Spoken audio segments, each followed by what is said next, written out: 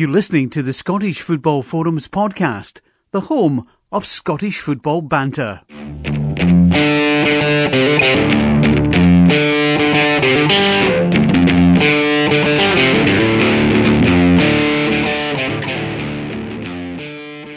Hi, welcome to this week's episode of Scottish Football Forums podcast, Season 9, Episode 31.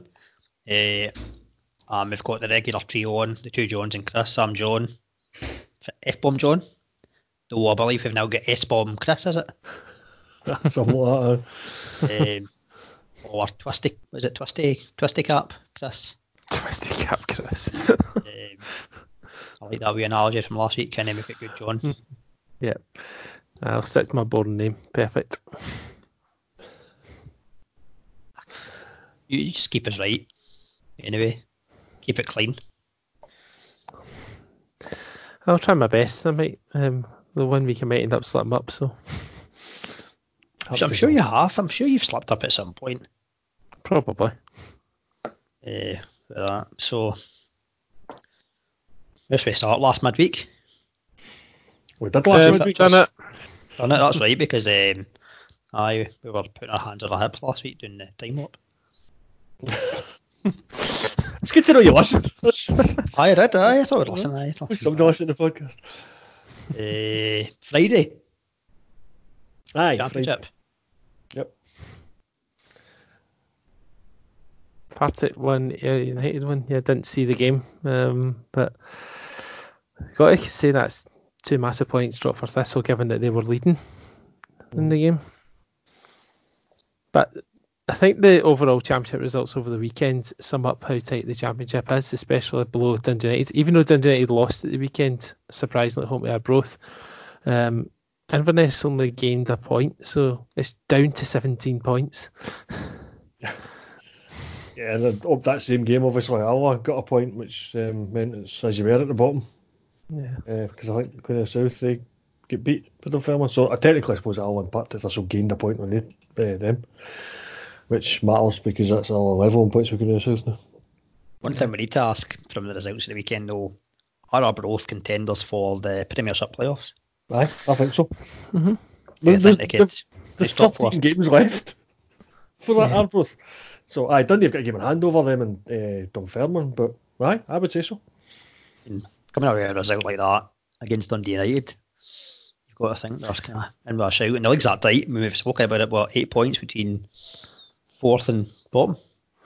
Yeah, and you're only talking 4 points up to Ayr as well. So yeah, it's pretty tight in the championship. I mean, I think there was only 2 victories in the weekend, both by a goal, and both were for away teams. No home teams won at the weekend, and there were 3 draws. So it just sums up what that league's like. But yeah, it's very interesting.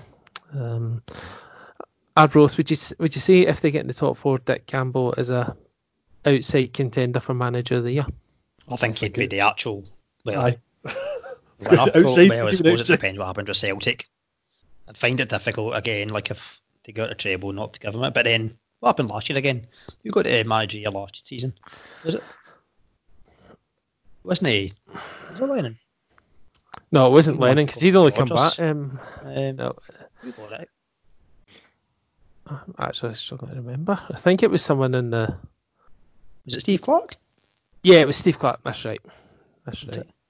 Yeah. Right, because I think the contenders came from lower divisions. Because Jim Goodwin was nominated for keeping Alloa in the division, and I can't remember who the other 2 contenders were. Was Dick Campbell maybe nominated last year? I think he was. Mm-hmm. Right, professional, didn't we? I think he was. He sprung this one on us. I could have looked this up earlier. I would say if Arbroath was playoffs given, are they part-time? The Ross County management team were nominated. Oh, were they? Mm-hmm. Because they got promoted and won the Challenge Cup. Aye, that was a good nomination as well. So, aye.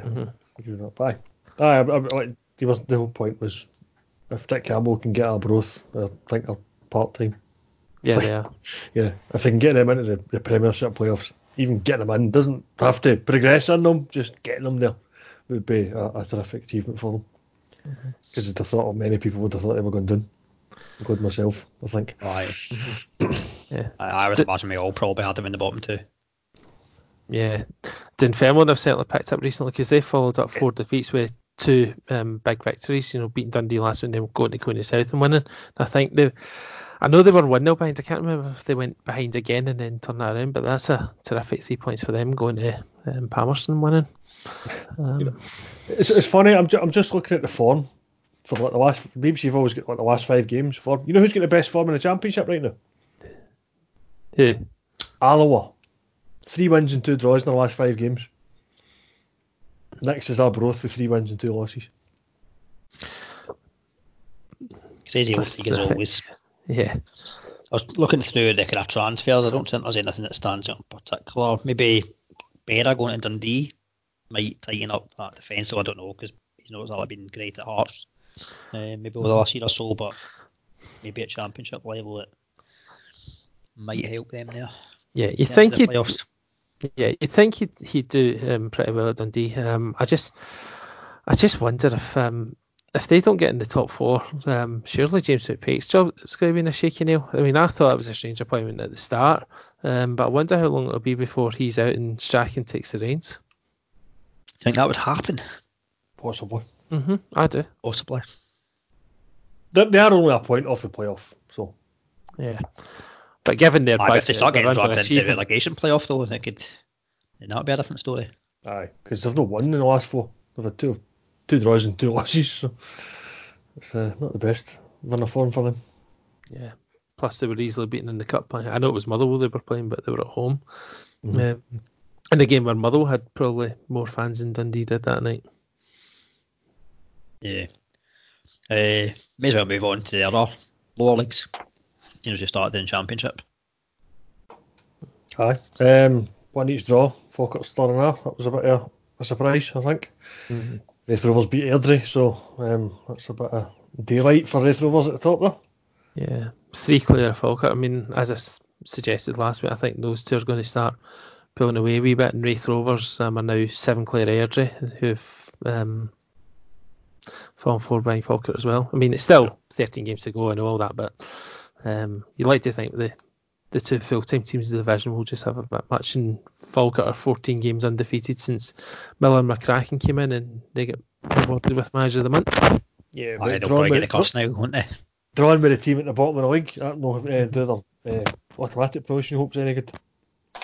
True. I think, noticeable signing in that league is Stephen McLean going on loan to Raith. Yeah. Just move. That might His be the one. Experience should add a lot of value to that team. Yeah.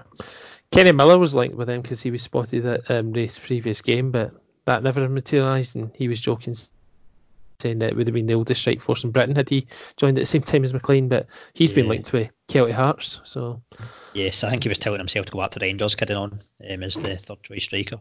I think that was his wife, to be fair. Yeah, I think so. Yeah.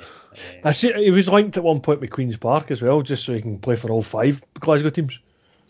Well, another experienced striker that's available is Chris Doolan. He got released by Ayr. There was talking going back to Partick Thistle, but I don't know. Yeah, that he was got released before the window closing. Yeah. I think just maybe he wasn't getting games, whether it was maybe a kind of mutual thing in terms of maybe he's wanting to go somewhere and play, because at his age he doesn't want to be on the bench. Yeah. It's Talbot player, so I don't know whether Talbot could be interested in bringing him home. See what happens. Yeah. It'll be a good signing for whoever. But Stranraer, despite getting a good point, slipped further behind because Forfar beat Clyde, which has dragged Clyde and Peterhead, who lost to Montrose, into the relegation playoff contention. Because I think Stranraer's down. I don't think Stranraer making up. It's only 8 points to be fair, but I don't think they're going to survive. They're getting a lot of draws lately. That's the problem they've got. You could do with turning somebody draws into wins if they really want to close that gap. It's been 2 wins all season. That's poor. 1 win in 11 games on average. Yeah. And then League 2, Cove, despite Cove dropping points at Albion Rovers, they extended the league by a further point because Edinburgh City surprisingly lost to Stirling Albion by a goal to 0. Stirling Albion making their own push for the playoffs. Not 2 behind the Albion City. As a Queen's Park. Hove don't like playing Albion Rovers, do they? A couple of draws they've had this season. both high scoring games. I mean, this was, in comparison to 4-4 draw early in the season, this was a pretty crap game, but certainly get plenty of goals between the two of them. And Albion Rovers moved a point further clear of Brecon as well, 6 clear with 2 games in hand, because Brecon lost again. Instead of beating Annan Athletic, didn't help Brecon City's cause either. No. Well, Annan Athletic they pull away from that. I don't. The teams above them are picking up points more. That's the problem. Stenhousemuir's wins a bright one, although Annan Athletic's form is shocking right now. Mm-hmm. I think we just spoke obviously there briefly about the Albion Rovers goal, but credit to Albion Rovers as well. We're 2-0 down with less than 10 minutes to go and rescued a draw. So yes, it's a terrific result. That'll maybe give them a bit of confidence. But yeah, you mentioned Queen's Park, Chris. I mean, they've also brought McKinnon in. I know me certainly have slagged him before, but they've certainly picked up under him. Alright, 3 wins in a draw in the last 4 games. Not bad. Yeah. They've, again, as I said, with Stirling Albion going for a push for that playoff spots, or Queen's Park also just 2 points behind Elgin City. But Elgin City obviously beating Brecon, meant they held them off for another week at least. But maybe a chance of reeling Cowdenbeath into that wee battle too, because they're only 4 ahead, Elgin. True. I know it's as well with Queen's Park. The goal scorer was Craig Slater. You speak Kilmarnock, I mean, not go down south at some point. Yeah, I think he did. I think he was like Aberdeen at one point, which would have been strange. That's where he is now, Queen's Park. Mm-hmm. Maybe I don't know whether that's just maybe this window they've signed because he was at Partick Thistle. Yeah, I know they put a statement saying he'd been released. Yeah, decent sign for that level, at least. And I'm noticing the fixtures at the weekend that Albion Rovers are playing Brecon, so I think you'd like to think if Brecon win that, they give themselves a chance. If they lose that, it's almost curtains for them. But then we wrote off Albion Rovers this time last year, so never know. They might get a wee run. And then seeing as we're covering the lower leagues and all that, and we'll maybe talk a wee bit about the pyramid thing, which seems to be like a thing we've spoke about for about 3 seasons. Kelty Hearts are top of the lower league. Bonnydigger 6 points behind, but we've got 2 games in hand. So a good battle there. Well, we're talking about that. The juniors, the draw was made for the quarter final of the Scottish Cup. Yes. Talbot got another home game against Halford. They did, yes. I repeated the final from a couple of seasons. You can't argue a home game. That's all you want, really. It's a bit like when Celtic or Rangers are playing and they're at home. They expect to beat anyone anyway. So, yeah, Talbot won. Expecting to win, but it'll be a tough game. Though I say that, quite often when Talbot play the bigger teams, they actually manage to keep them doing. Just I think levels go up in terms of concentration and stuff like that. When you play the bigger teams, you're a bit more focused. I think sometimes you play kind of maybe lesser opposition. No disrespect, I think sometimes your eye goes off the ball, whether it's consciously or subconsciously. I think it happens, and you could say the same when the likes of, if you look at the top leagues when Celtic play maybe a Hamilton or something like that, whereas compare that against the focus levels when they maybe play likes of Rangers, Aberdeen, it seems to there's a bit more to it. So not a decent draw. Pollux rewarded was an away game against Nielsen, so that was away goal. Man, I can't talk tonight. Pollux reward for knocking Faltus were an away game at Nielsen. So the other ties are Beasts against Kelty Rovers and Darvel against Broughty Athletic. Yeah. High on league, Brother Rangers look as if they are probably going to run away with that. Though Fraser probably got a couple of games in hand. But they're 11 points behind Brother Rangers, so I expect Brother Rangers will top that league. And then, the whole pyramid thing, we got a couple of statements on Friday. Yeah, because the working group or something seems to have collapsed, which was supposed to be about looking to get the junior set up into the pyramid. So, not sure. It's not entirely clear what's going on there, but it seems that some people aren't as interested in making the pyramid as others. That's the impression I get. I don't know who that would be. It seems to come and go, but there's certain teams in the juniors are clearly not happy about it. A couple that made the statements, the likes of Clydebank, who obviously were a senior club before they went bust. They've been pretty vocal about that for a while. I think probably since they went to the juniors, they don't see themselves as a junior team. They see themselves as a senior team. I've even been, I wouldn't say me personally, been involved in the spats with a Clydebank fan, but certainly when Talbot play Clydebank, there's a wee bit of slaggings about Airdrie and all that type of thing and different things. They say, we're a senior team, what have you done? You've never played in a big Scottish Cup semi and you're get a bye. So they've been certainly vocal, and I remember I mentioned it was last season there was talk of them going into the East of Scotland League because they've seen that as a way to progress through into the Lowland League potentially. Whether they could look at that again, I don't know, but I don't see how the East of Scotland League would accept them. I don't know, maybe they would. Mm-hmm. Well, the other alternative would be a creation of a West of Scotland League, maybe, that's in the pyramid. And then just teams jump ship, juniors. Just rebranding that.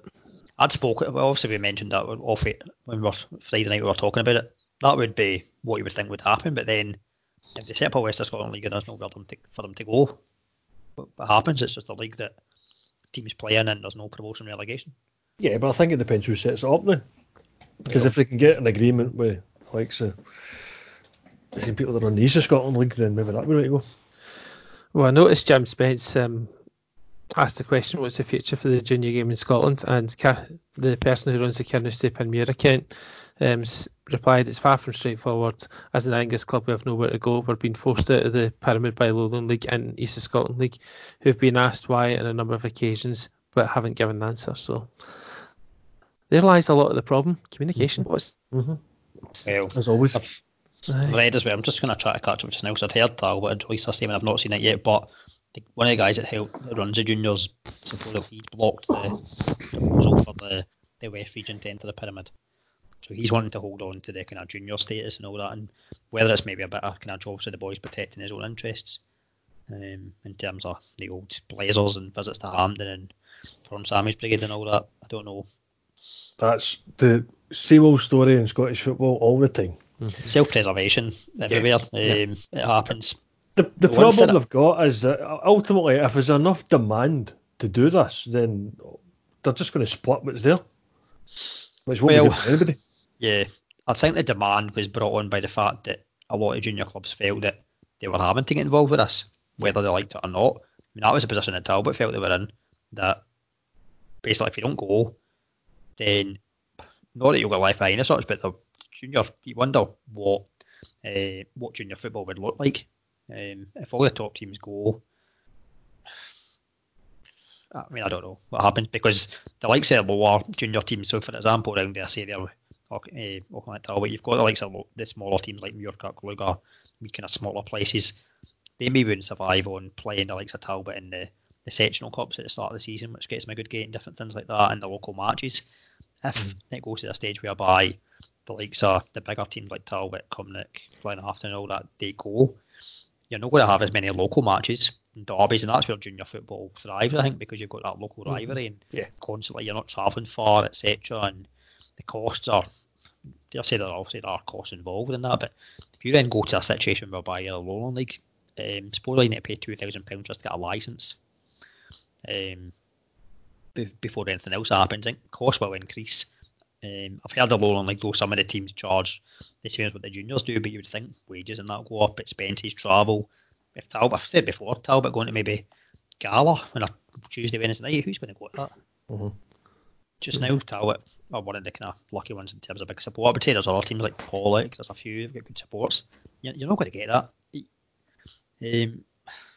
I'm all for progression, but it needs to be better thought out. The West region, I think, would work well West of Scotland League, but at some point there is going to be teams progressing into that Lowland League, and then I'm still not convinced about the Lowland League. I think even at a higher level, and I think Chris and me have said this for many a year when the forum used to be going, the top two leagues in Scotland should be Premiership, Championship, and below that should be regional. Yeah, it would make it so much easier. I think you would see increased crowds. Fans would care more as well. I think you do care a bit more when it's local matches. Plus as well, See a Saturday, it's all very good. You get the people saying, "Oh, how come you don't go to football? You don't go anymore." Again, going to football can be a full day. Aye. Oh, easy. See, I mean, especially they start sectioning in the country. It's like an early when I used to go to the away games. If you were going up to Inverness or Dingwall or somewhere like that, it was a full day because you were up early, so you make it for the lunchtime kick-off. You're in a couple of hours for the game, and then it's another 3 or 4 hour drive back home again. You're in kind of just after dinner time. It's a long day. Yeah.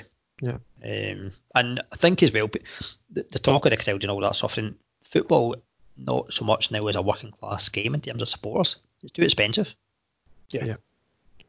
Especially in the current climate in society in terms of.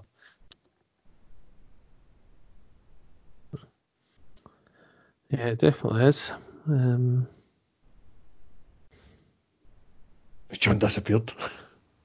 You guys are both on Facebook, so I suppose I'll statement. I'm not on Facebook, so I can't. These can be public. Oh, hang on. Surprised I haven't released a statement on the back of Friday. You keep talking, I'll have a look.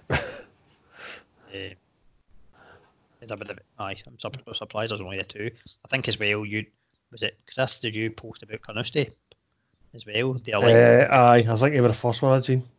In terms of what goes on there, and that's the east side. I was trying to hear the views of John Connolly about Faldhouse. I think they would have liked to progress. I think when he was only mentioned, they maybe would. But I don't know. It was me that mentioned about Carnoustie. Was it you? And actually brought it up a few minutes ago in this conversation. So glad to know I'm being well thought of. I never even hit. I'm too busy thinking about the rest. But yeah, I don't know. It'll drag on. It's already dragged on. I think this is now the third season. Maybe it's dragged on so far. So maybe it takes an overhaul with the board. But little chance of that.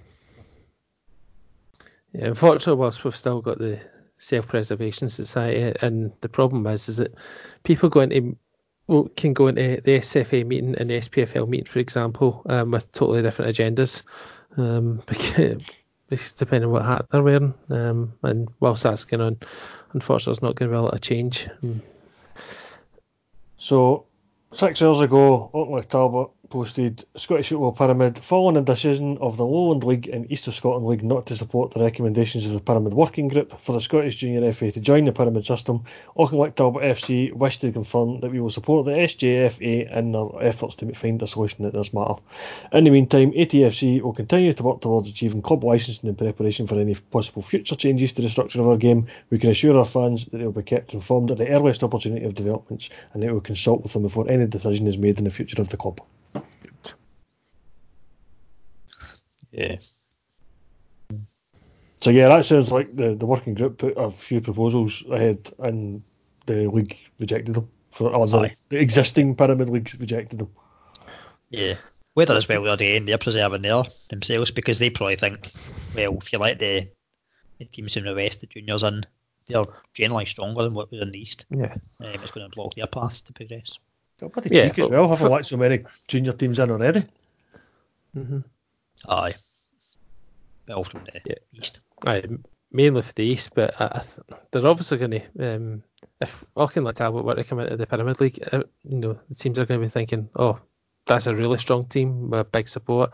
We can't have them threatening our ambitions. Is that Turkey's voting for Christmas idea again? As always. Yeah, we're not though. It's certainly not going to be resolved for that season. And a lot of clubs have spent money as well to try and thinking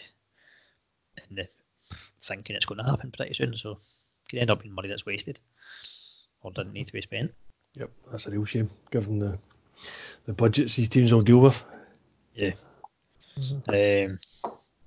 And there's also talk as well, they're threatening against the junior teams getting in the Scottish Cup as well. They don't need licensing for that as well. Are they doing too well? Well, could be that. I think the Scottish Cup, it should just be like what it is in the FA Cup, open up all the teams in Scotland. Absolutely. Yep. That would be proper, like the man to the cup. You'd get right bizarre games, it would be brilliant. But I should probably move on to the Premiership action. Well, we just skip over what happened at Ibrox because it was another nothing each draw for Aberdeen. Or do you want to talk about this nothing each? It's actually alright. I thought I was arguing. I wouldn't say I maybe having an argument with my mate about it. Do you want to strangle Cosgrove? It's an off day. I think Scott McKenna. An off day? That touch is terrible. Scott McKenna probably is kind of right what he said. I mean, the amount of times Cosgrove saved Aberdeen this season. I totally agree with that one. Kind of let him off. However, two good chances. Also, the one the cross from McGinn. Probably should get a connection with that. And then when he's 1-on-1 through, it's probably one of those bit of a Kenny Miller situation. Far too much time, I think.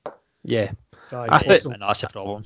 Yeah, I think Cosgrove's better when he's thinking, when it's instinctive. He's got too much time to think. That's probably when he loses composure. Like Kenny Miller is an example of that. That's what I just said. I know. Your turn not to listen to me.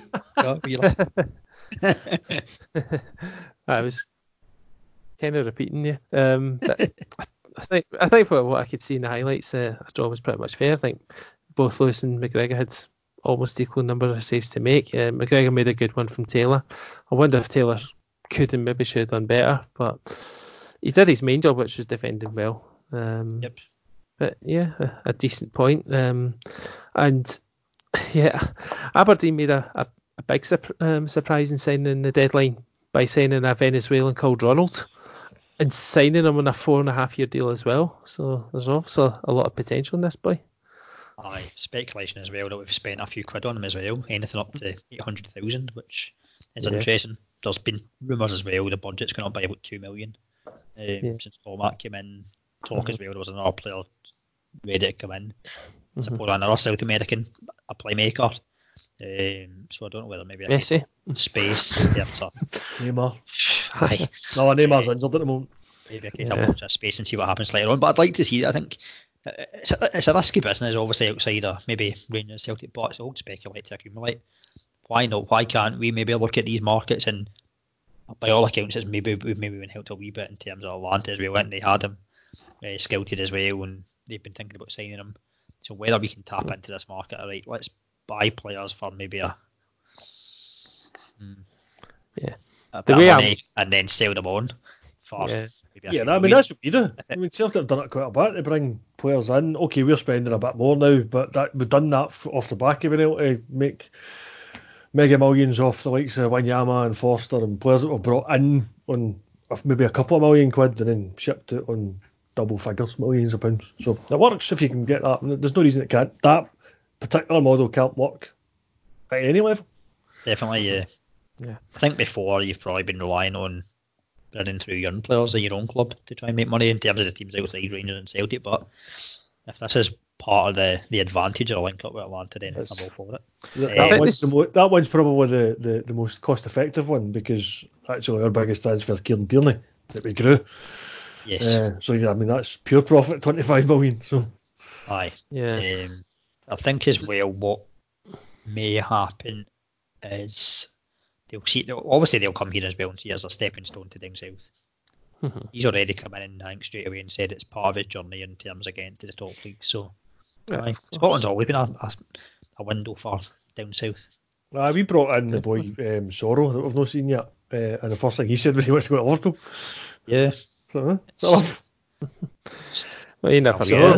Look at Van Dijk. He might need to go via Southampton. But the other big thing about the Hernandez signing is that it's finally after a few years competition for Shea Logan, because I think Logan's been complacent for the last couple of seasons at least, knowing that he's not had any competition. No matter how bad he played, he was straight back in the team. Even when he was injured for a bit, as soon as he was even half fit, he was straight back in the side, and it's not really setting a good example for competition. So finally we've got one.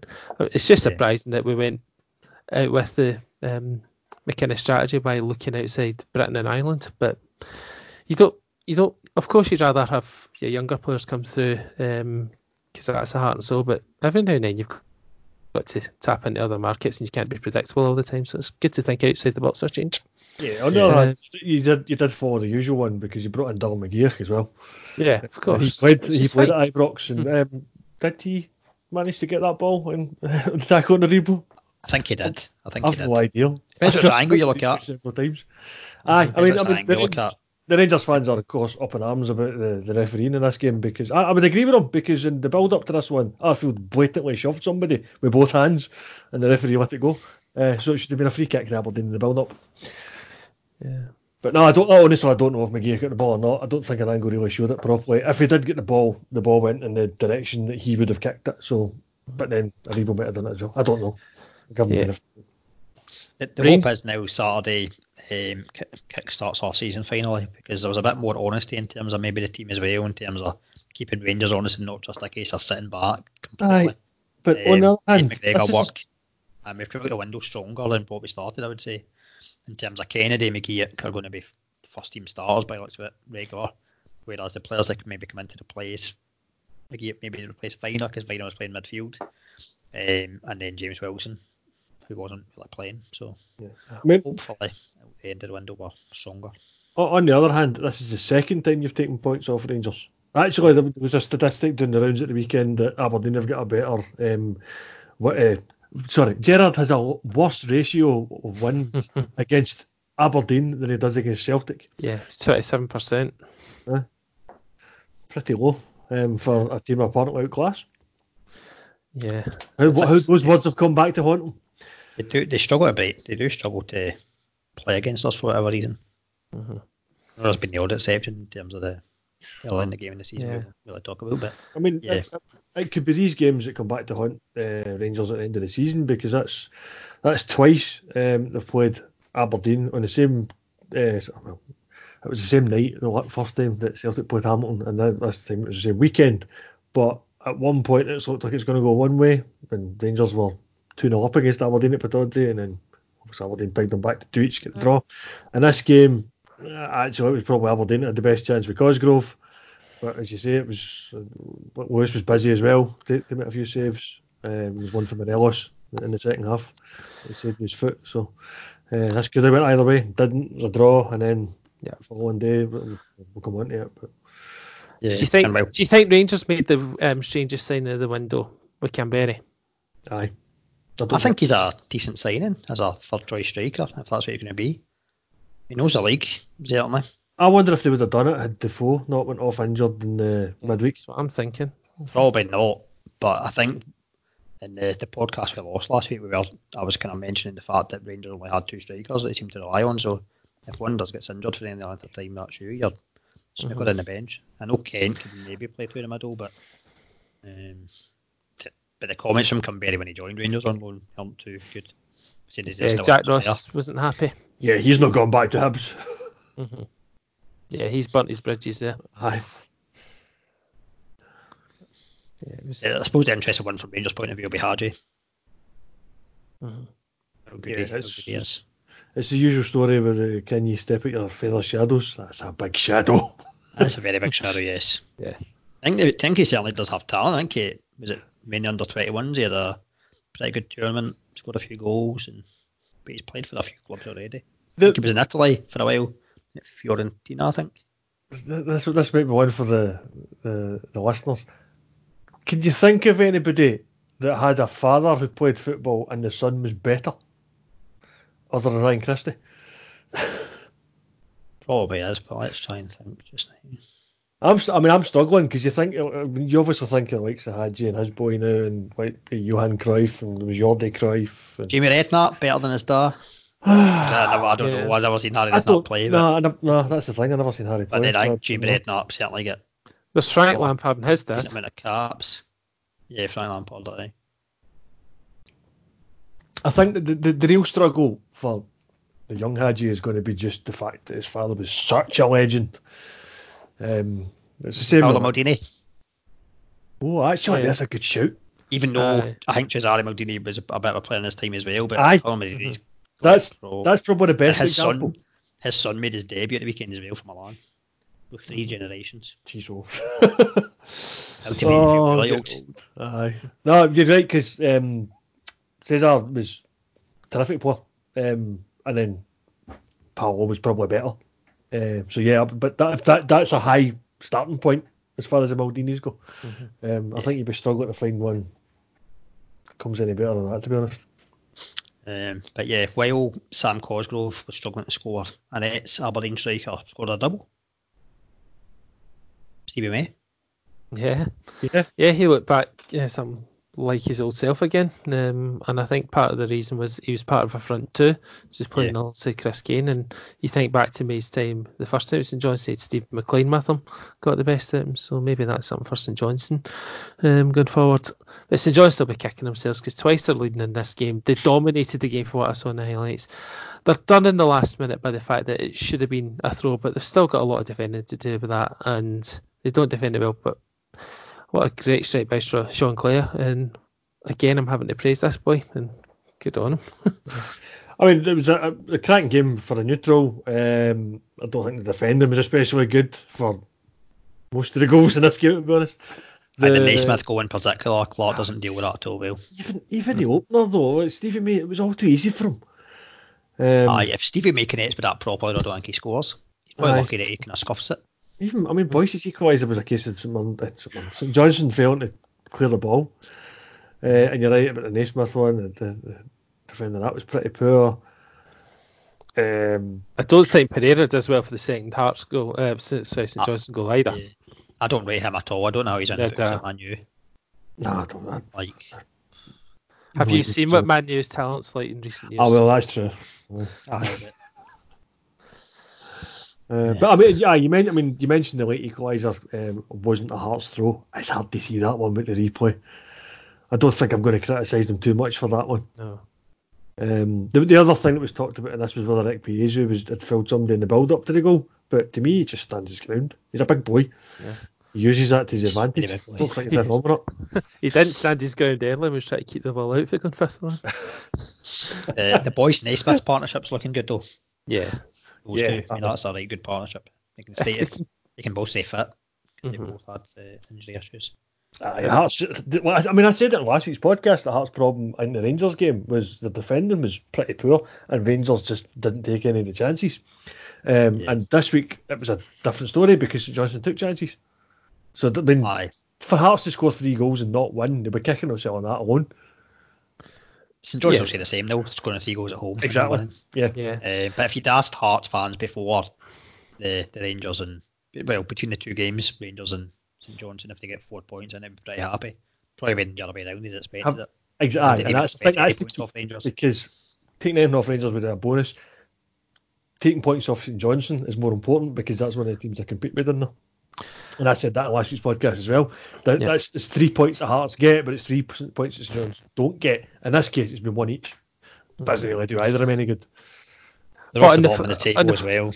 The flip side of that is, I mean, you see a losing run Hearts were, and they lost at home to St Johnstone last night. But in fact, they lost to McDermott Park as well. So the fact they've got a point, having been in a losing position, that'll be a positive for them. And it's 5 points out of 9 from the last 3 matches. It's little steps towards them getting further up, and they're off the bottom now. They've got that 5 points in Hamilton, and overtaking them in goal difference. So don't underestimate the difference. Yeah, don't underestimate the difference that does psychologically. I think as well, towards the end of the game, they were playing with 5 attacking players. Hearts. I could agree. Very different to what you'd have seen under Levine. But I think they're definitely looking up positive. You see Laurie as well. Laurie's a bit more excited about what's going on at Hearts as well. And he's actually looking at the squad now and thinking, that was a pretty decent squad. The strength and again, Boyce was a terrific pickup, I think. And as you say, he's already working well with Naismith, so I'm interested to see how that develops over the course of the rest of the season. Yeah, definitely. Hibs, St Mirren. This was an odd game. St Mirren were fully deserving of their lead, their 2-0 lead, and then somehow managed to conspire to throw it away before half time. Even at nothing each though, there was a chance for Hibs that, okay, he was offside, but it was like the old Deutsch for the start of the season, where the header was nowhere near the goal. Made up for it obviously later on in the equaliser, but Deutsch is a funny character. But I mean, the 2 goals that St Mirren got were well worked. I don't think it was again, you maybe question the defending a bit, but on top of McCarthy getting the opener and Andre getting the second, wonder if could have another 2 as well in this half. It's amazing how Christian Doidge is showing why Paul Heckingbottom brought to the club by starting to play after Paul Heckingbottom left. Aye, and he's now doing it himself up top as well, because I was talking earlier in the season that maybe he can do it up top himself, and then he was playing McInberry for a bit, but it's just one man up front, so probably helped as well the fact Boyle's back. I think Boyle and Horgan, White out wide, give a lot. So I think Hibs are probably come out the window stronger as well. Like obviously they've lost Canberra, but Manilty's come in. They brought in Docherty in midfield. Yeah, Docherty is a smart signing, I think. And I noticed that Tam McManus actually quoted my tweet and made that point about Boyle being back being a massive difference. But Hibs are also still pretty erratic just now. I think they're still finding their feet under Jack Ross. I think it will take him a couple of windows to get the team he wants. And you'll probably see them being a bit erratic, but a decent point given that they were 2 down. But then again, it's 2 points dropped in a home game that many people would have thought would have been a routine win. Where St Mirren, on one hand, you're saying it's a good point going away to a team that they're not expected to get in, but they were 2 up in the game, so it's 2 points dropped. Aye, absolutely. There was some other strange things happening in this game. Like Marciano was quite lucky a few times when he dropped the ball. I think Scott Allen hit the bar straight from a corner as well at one point. So it was a strange game at times. Kilmarnock doing a pretty good job at St Mirren. Yeah, he's keeping them above water, and that's what he's been brought in to do. But they've got themselves a little bit closer to one of the teams above them with that point, because Ross County lost to Kilmarnock, and Ross County's form since the turn of the year has been pretty poor. Not as bad as Kilmarnock's had been until this game. Even below the turn of the year, I think Ross County were struggling.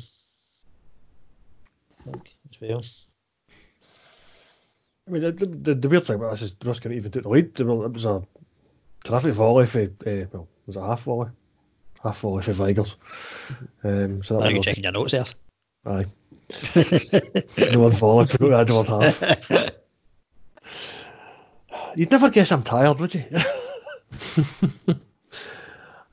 So like the half volley for Vigors was a terrific way to open the scoring in this game. But I mean, the goalkeeper probably could have done better with Brophy's equaliser. The penalty, they were debating this one on Sports Scene as to whether Donaldson had actually committed a foul because he'd got the ball. But I mean, yeah, he did get the ball, but it was ridiculously clumsy. He was getting everything. It was almost like he got the ball by accident, if you want. So I'm not really surprised this was given as a penalty. And then Brophy scores for that, and Kabamba gets the third goal to seal the points for a header. So, Kilmarnock, since they've remembered how to score goals again, they've picked up that elusive win and turned things around a bit. Boy, Kabamba seemed to be a good signing. 3 and 4 he scored, and then it's maybe going to help Brophy as well, have a partner.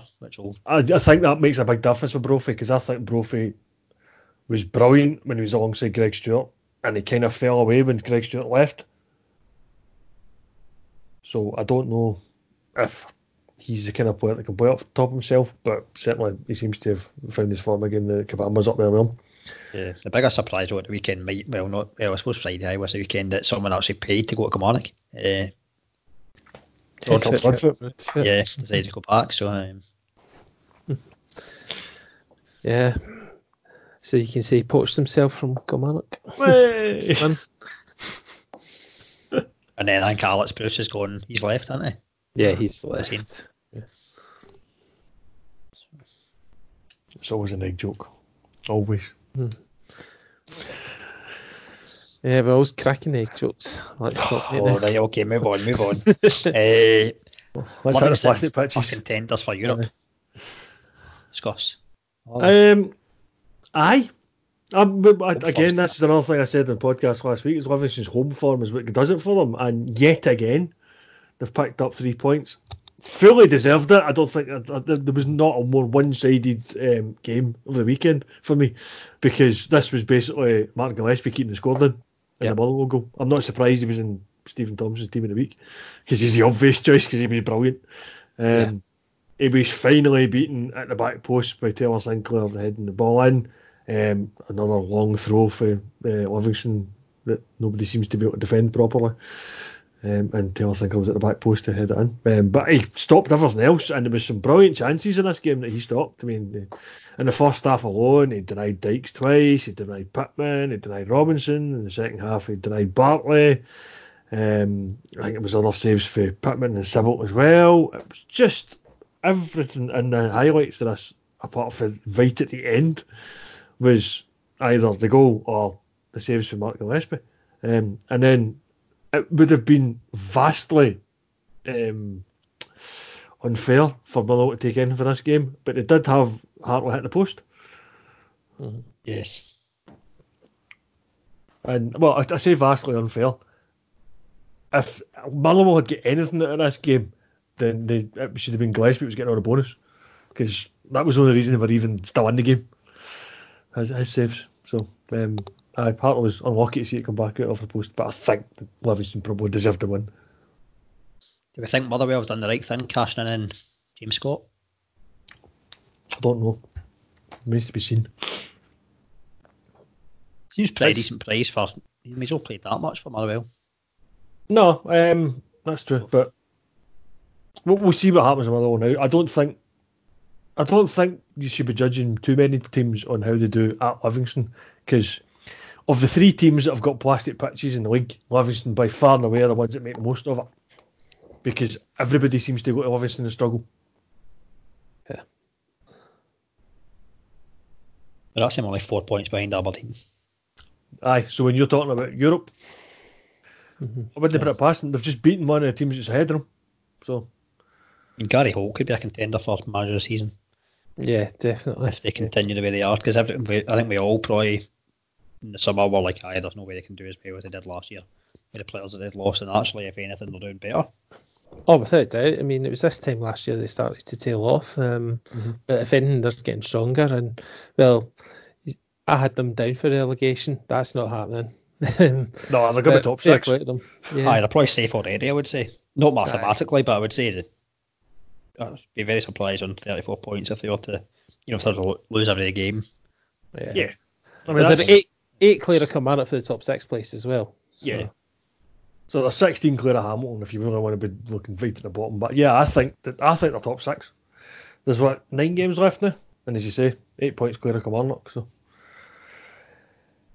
And they're one of the form teams in the league. In fact, they are the form team in the league because they've got 4 wins and a loss at the last 5, which is the same as Celtic. Yeah, they've done incredibly well, and I think they've got the lowest budget in the league. If not, Hamilton's got the lowest, but they're certainly one of the bottom 2 in terms of the budget. So they really are punching above their weight. Absolutely. Good on them. Move on to Sunday. Yeah. On Celtic. Aye, so the thing I was saying earlier about the things going seem to be swinging one way and then the other. Hamilton took the lead in this game, and I think it was deserved as well. For me, this game, there's obviously key moments, but it's still nothing each. There's the thing that everyone's been talking about with Lee Griffiths, where he tangled up with Woods. I think it is just that. I think he's tangled with them. There's a wee bit of wrestling between the two of them. Woods goes down. He's still got a hold of Griffiths, and Griffiths stands on him. Now, there's people saying he stamped on him, and that should be a red card. For me, if you watch the way the video actually plays, the foot that is going to stamp on him does go down on him, and then the other foot very quickly tries to counter it. It's a bit of gravity, a bit of instinct for me. I don't think there's any malice in Griffiths standing on him. So he then has a bit of a set to with Gogic, and the two of them get booked. So technically, I think he's been booked for the set to with Gogic and anything else.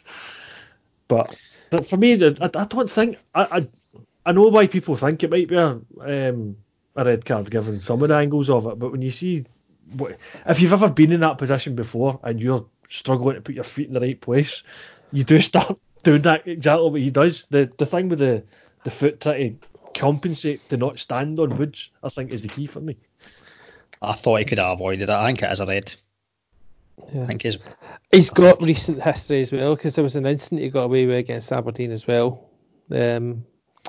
where he stamped in, I can't remember what Aberdeen player it was, and that he was very, very lucky that was missed by the officials.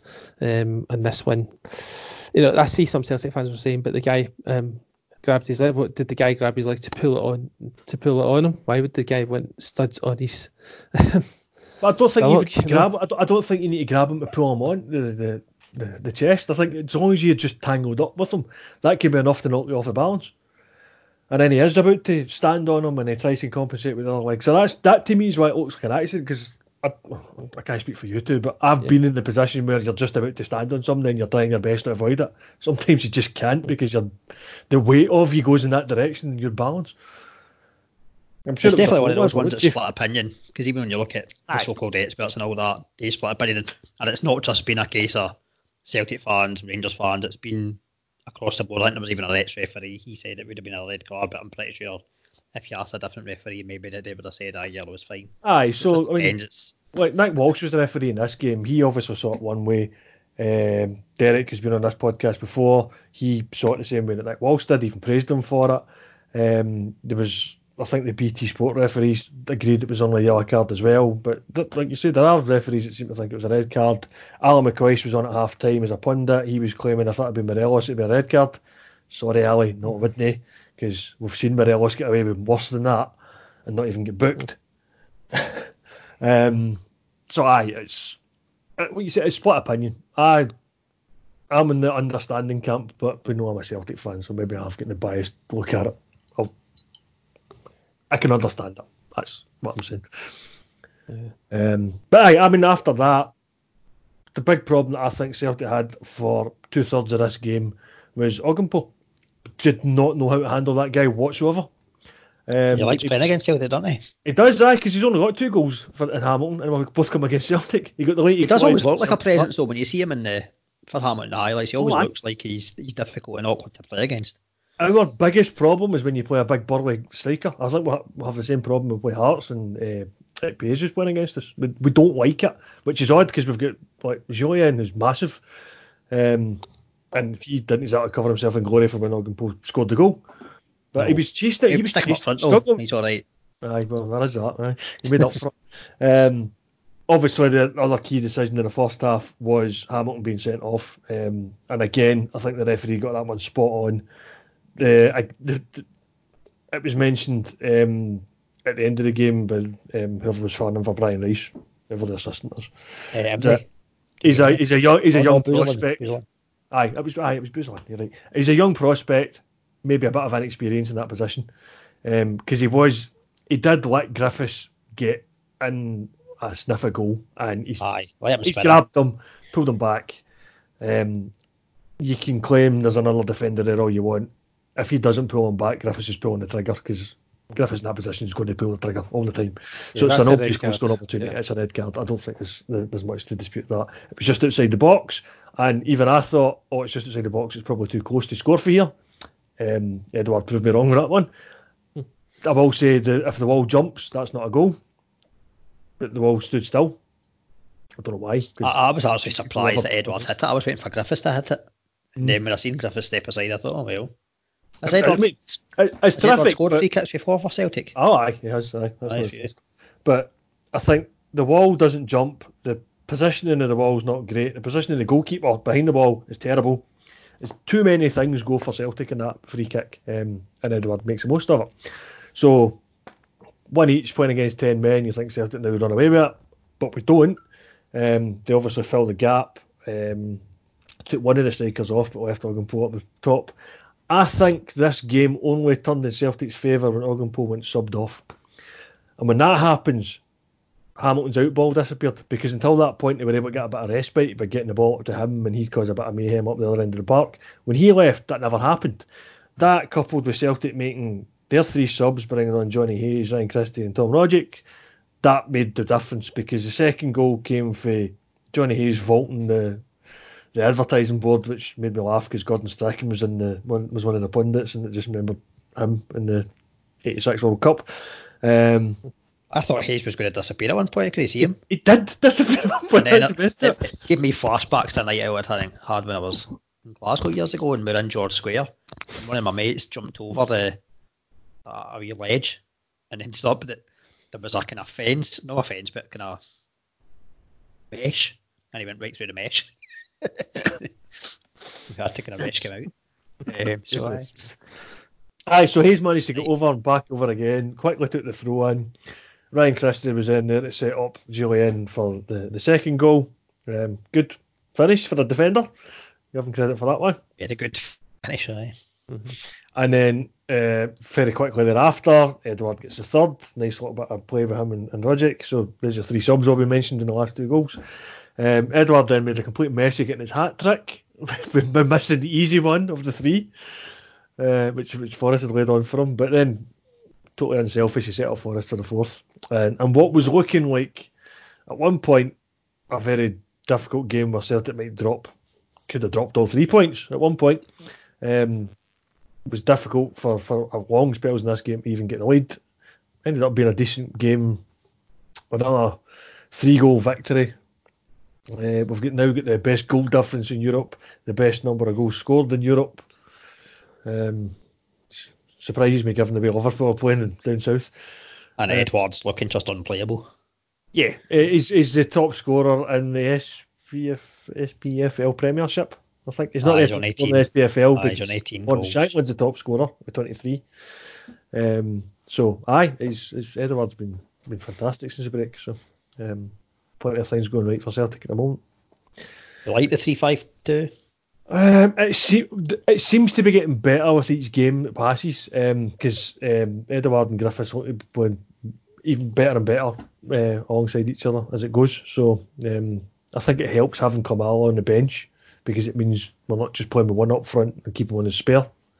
And then we now have more options coming off the bench, and Christie's just back for his groin operation, whatever it was he got before the winter break. Sorry. Rogic was back, looking back to his best again. Certainly setting up that 3rd goal. It's classic Rogic. The starting to go right for us again at the moment. Still look still a bit concerned at the back. He put a big strong striker up there and we struggle. And there's plenty of teams in Scotland have got that. So Welsh did all right coming in. Aye, but that was probably the interesting thing that got me, because there's a lot of people were disappointed by the way that the transfer window just kind of fizzled out for Celtic. We haven't brought anybody in that can go straight into the team, and we've shipped quite a few people out. Like Scott Sinclair getting off at wage bill would be expected, we could use that. But didn't really play out that way. And then this game's come along and we've put in Stephen Welsh. And for a debut, looked pretty solid. I know Hamilton were obviously not up the park all that much, but like I said, we were struggling with Logan Pope, and if anything it was Julian that was struggling with that, not Welsh. Interesting to see what else he can do. I think he was on loan at Morton recently. Yeah, aye. We'll see. The other thing about the Hamilton Celtic game is Brian Rice served the first of his 10-match suspension. What we should say is that it's a 5-match ban with 5 suspended. So we ran a poll on the Twitter saying, should our governing bodies be allowing sponsorship of their major cup competitions? 22% said yes, 78% said no. I know my feelings on that. We've had us saying this before, and my opinion on what the punishment handed out to Brian Rice was, I tweeted about it.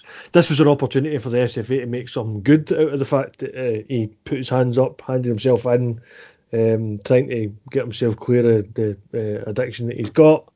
And the SFA's answer was just to throw the book at him and give him a massive touchline ban.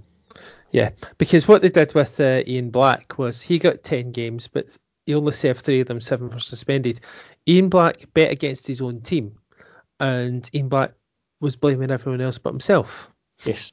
Where's the consistency? See if it had just been the straightforward 5-game back, because he does deserve punishment at the end of the day if he's broken the rules. But no, maybe just the 5-game ban would have been fine. None of this 5 with 5 suspended, etc. And the thing that makes you sick even more was when he's walking into the building, which has got the massive poster saying William Hill to welcome him.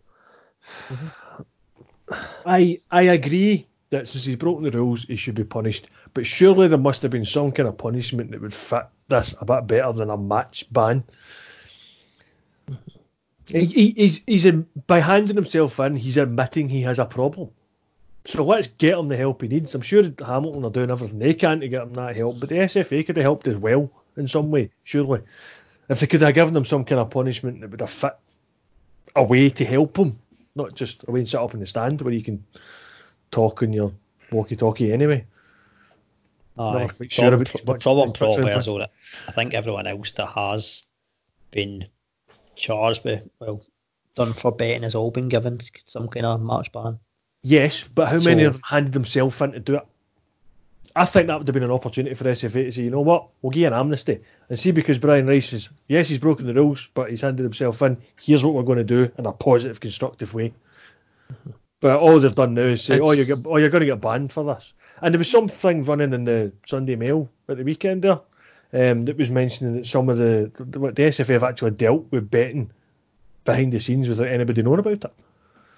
We're not saying there was a Scotland player. Yeah. So I don't know. And they covered it up. I don't. Well, where's that coming from? I wonder who that's coming from. Maybe it's come from the private investigators. They're also mentioned in the Sunday Mail. The private investigators are trying to tap into our call just now ahead of our cousin. He sits in our listener. It's hard to get a signal from underneath the Lamborghini.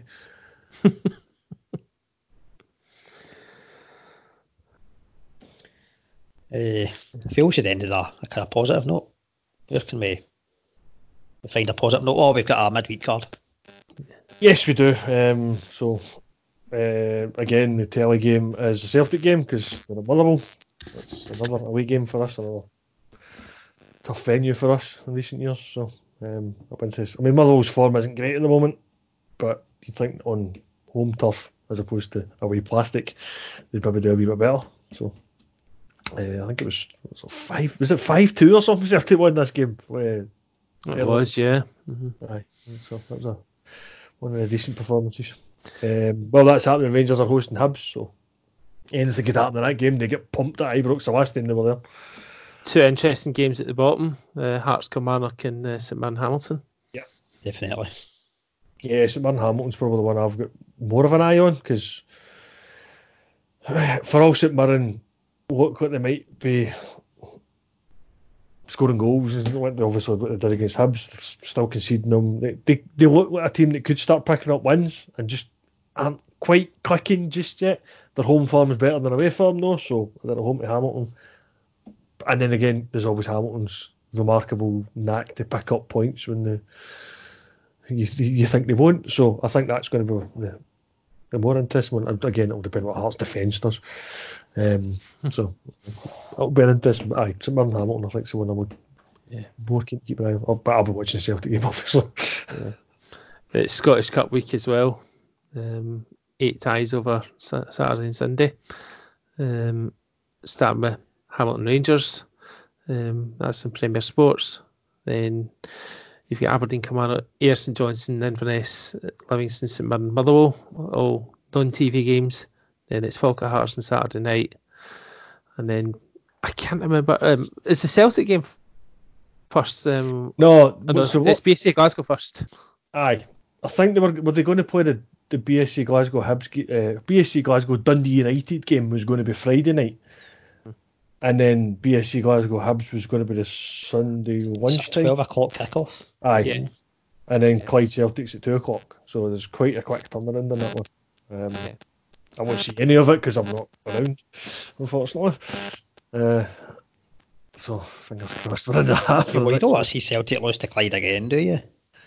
No, listen, I remember going to Broadwood and seeing us pump them 5-0, and that was only the year before that game that everyone likes to mention. So, but that's the most recent.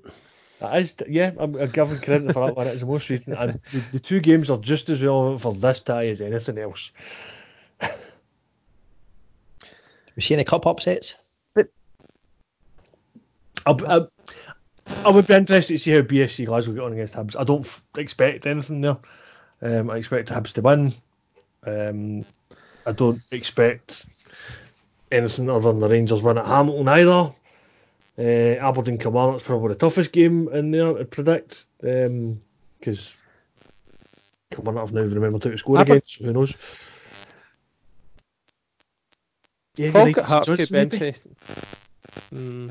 I think Airsworm's a bit up and down, and St Johnstone don't usually lose many games to lower division teams. Yeah, but they are away from home. Ayr United did shock Ross County in the previous round. Ayr are unbeaten in the last 4. Yep. 3 wins and a draw. Okay. So.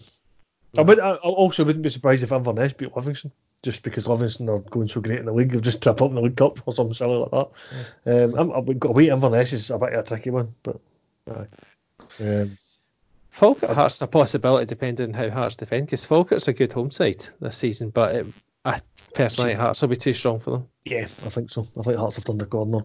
At least they've turned enough of a corner not to get tripped up by a team 2 divisions below them. But a lot of the factors could depend on the midweek games as well, how many injuries are taken out going into the weekend, so you never know. But I'm expecting most of the away teams to win this weekend. I think the only home side, from what I can see the fixtures, has a chance is Aberdeen, but that's going to be a very tough tie to call. I wouldn't be overly surprised if Kilmarnock won, and I wouldn't be surprised if we went to a replay either. But hopefully none of them happen. Aberdeen get a job done. Yep. That was good. Anything else we want to discuss? I think we've covered everything. No, I'm just thinking that Aberdeen will probably win that cup tie, because they're going to go win the cup this year, aren't they? They won the cup the last time Liverpool won the league down south, and Liverpool are about 6 games away from doing that now. Yeah, not tempting fate. We'll see. Be nice, because it's been too long. Aye, I mean, even Hibs fans will start slagging you off soon. Aye, exactly. Can I have that? Yeah. I hope not, myself, because nobody's ever done it 4 times in a row. Yeah, and let's just repeat, this is the second biggest game at Broadwood this year. It's getting played this weekend. Yes. The biggest one's the 29th of March. Yep.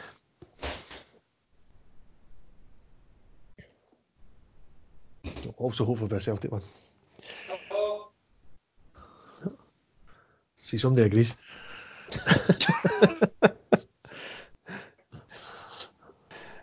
No, we need Aberdeen to win that. Yes, definitely. So we'll be back next week, and we think we've got a guest on. We should have Phil Maguire on, barring any changes in his plans and any connection issues. And by the sounds of some of the feedback, this is not sounding good, so we'll need to get that fixed for next week. Aye, Skype need to get our arses in gear. As long as we've got recording. We'll hopefully figured out how to get recordings and backup recordings, and everything should be fine. So, to be fair, it's a while since we've had a Dalek on. Like, that season, it was a few seasons ago, the Daleks were regulars on the podcast. Whereas regulars, the 3 of us. So. Yeah, well, you were Dalek, John, quite frequently. Yep. Well, I have had a few nicknames. Uh-huh. So, bye. Right, cheers, guys. All right, cheers. Cheers.